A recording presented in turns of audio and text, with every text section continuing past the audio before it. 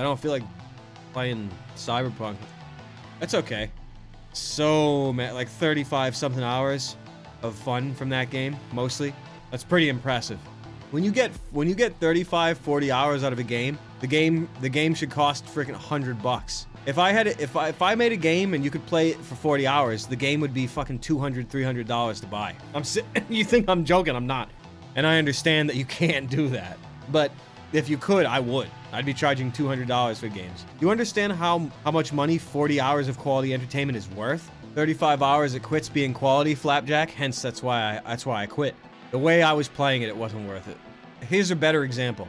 If a game is like Loom or Monkey Island and it stays good for 30 hours, that game is worth $500. You get what I'm saying? Everything you have in games is grind, it's fluff, it's time fill. You have a team of quest writers that their job is to fill in some quests that you can string people along and it seems fun, even though it's shit. I mean, there are a couple quests that they put some time into, like the crucifixion one. These studios have a huge budget, and they have many hours to fill in their game. People expect a 40-hour game from them. In order to really make a game compelling for 40 hours, you need to either play game design tricks, or you make a narrative game, a point-and-click adventure narrative that is worth hundreds of dollars because of the quality of the quest writing in the full game. It's not just an afterthought. Well, it's not an afterthought. It's not one piece. It is the game. So it's something to consider. And I probably will do something like that in the future. I have a lot of game design, gameplay, feel, and mechanics that could be applied to make something very pleasing to play and interesting to play and weirdly challenging. Like I have a lot of ideas. When I think of a game these days, I mean, you could rewind me 10 years, 15 years. I would have said, I want to make something that's the gameplay is awesome. You're doing this. It's freaking kind of cool. You keep playing it. It's like intense. It's challenging, but it's rewarding. But these days, I don't give a shit about gameplay. I mean, if you're doing a sort of Metroidvania sort of thing, I mean, that's a different style. But you know what? You fast forward all those years later, the genre's saturated, it's beaten to death now. It doesn't mean something cannot be done. It actually doesn't. Because everything you usually see out there is a reflection of the politics of the age that you're in. So it's gonna be shitty. Let me just put it that way. But anyway, there are certain things that aren't exactly beaten to death. It's a bit saturated in that market, but I'm more compelled to work on something like Loom. But when you're talking about something the quality of Loom, well, I mean, the thing about Loom is that it was simple. It was, in ways, even better than the designer logic puzzles you'd get from King's Quest, you'd get from Zork, Myst, Monkey Island even.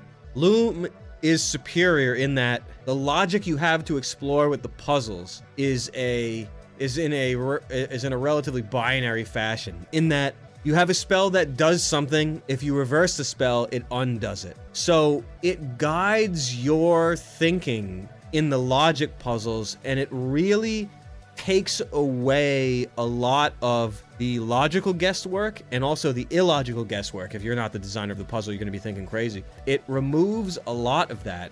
I'm sure it makes it simpler, but it makes it richer in that all the puzzles that you have in Loom explicitly serve the narrative and the themes and the feel of what is coming across in the whole world in Loom. When you're in another game, when there is no limit to anything, you gotta do weird shit that doesn't even make any sense to you. Of course, you still do get the quality of time in an inflexible frame that's been built for you by a team of artists and designers. You can't just walk around into someone's bathroom and look what kind of soap they have in their stupid-ass sink. All the stupid-ass games that they make now. It's filled with just trash. Look at how rich this is. You can see what kind of soap they use in their bathroom. It's like I give a shit about that fluff.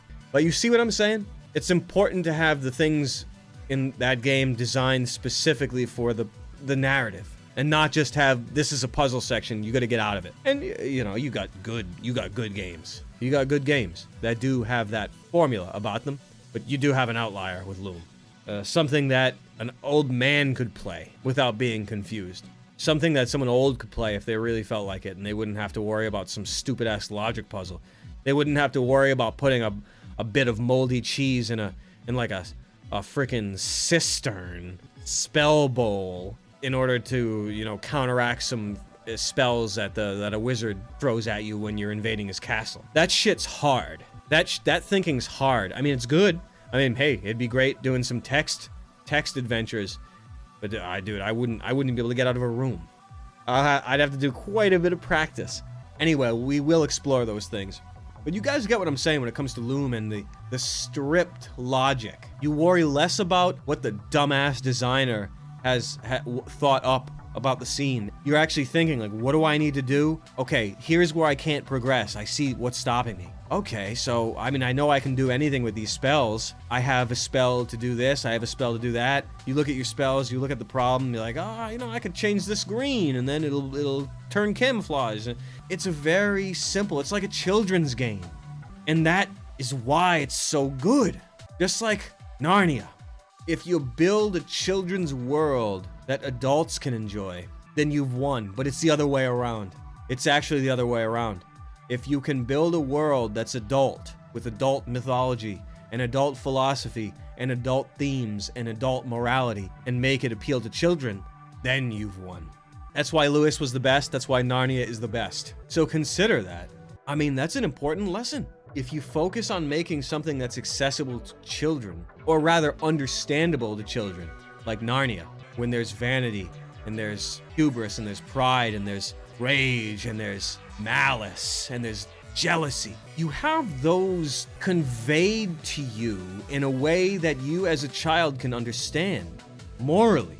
Not many people can do that. Do you know anybody else that has made a children's universe that's actually worth a damn?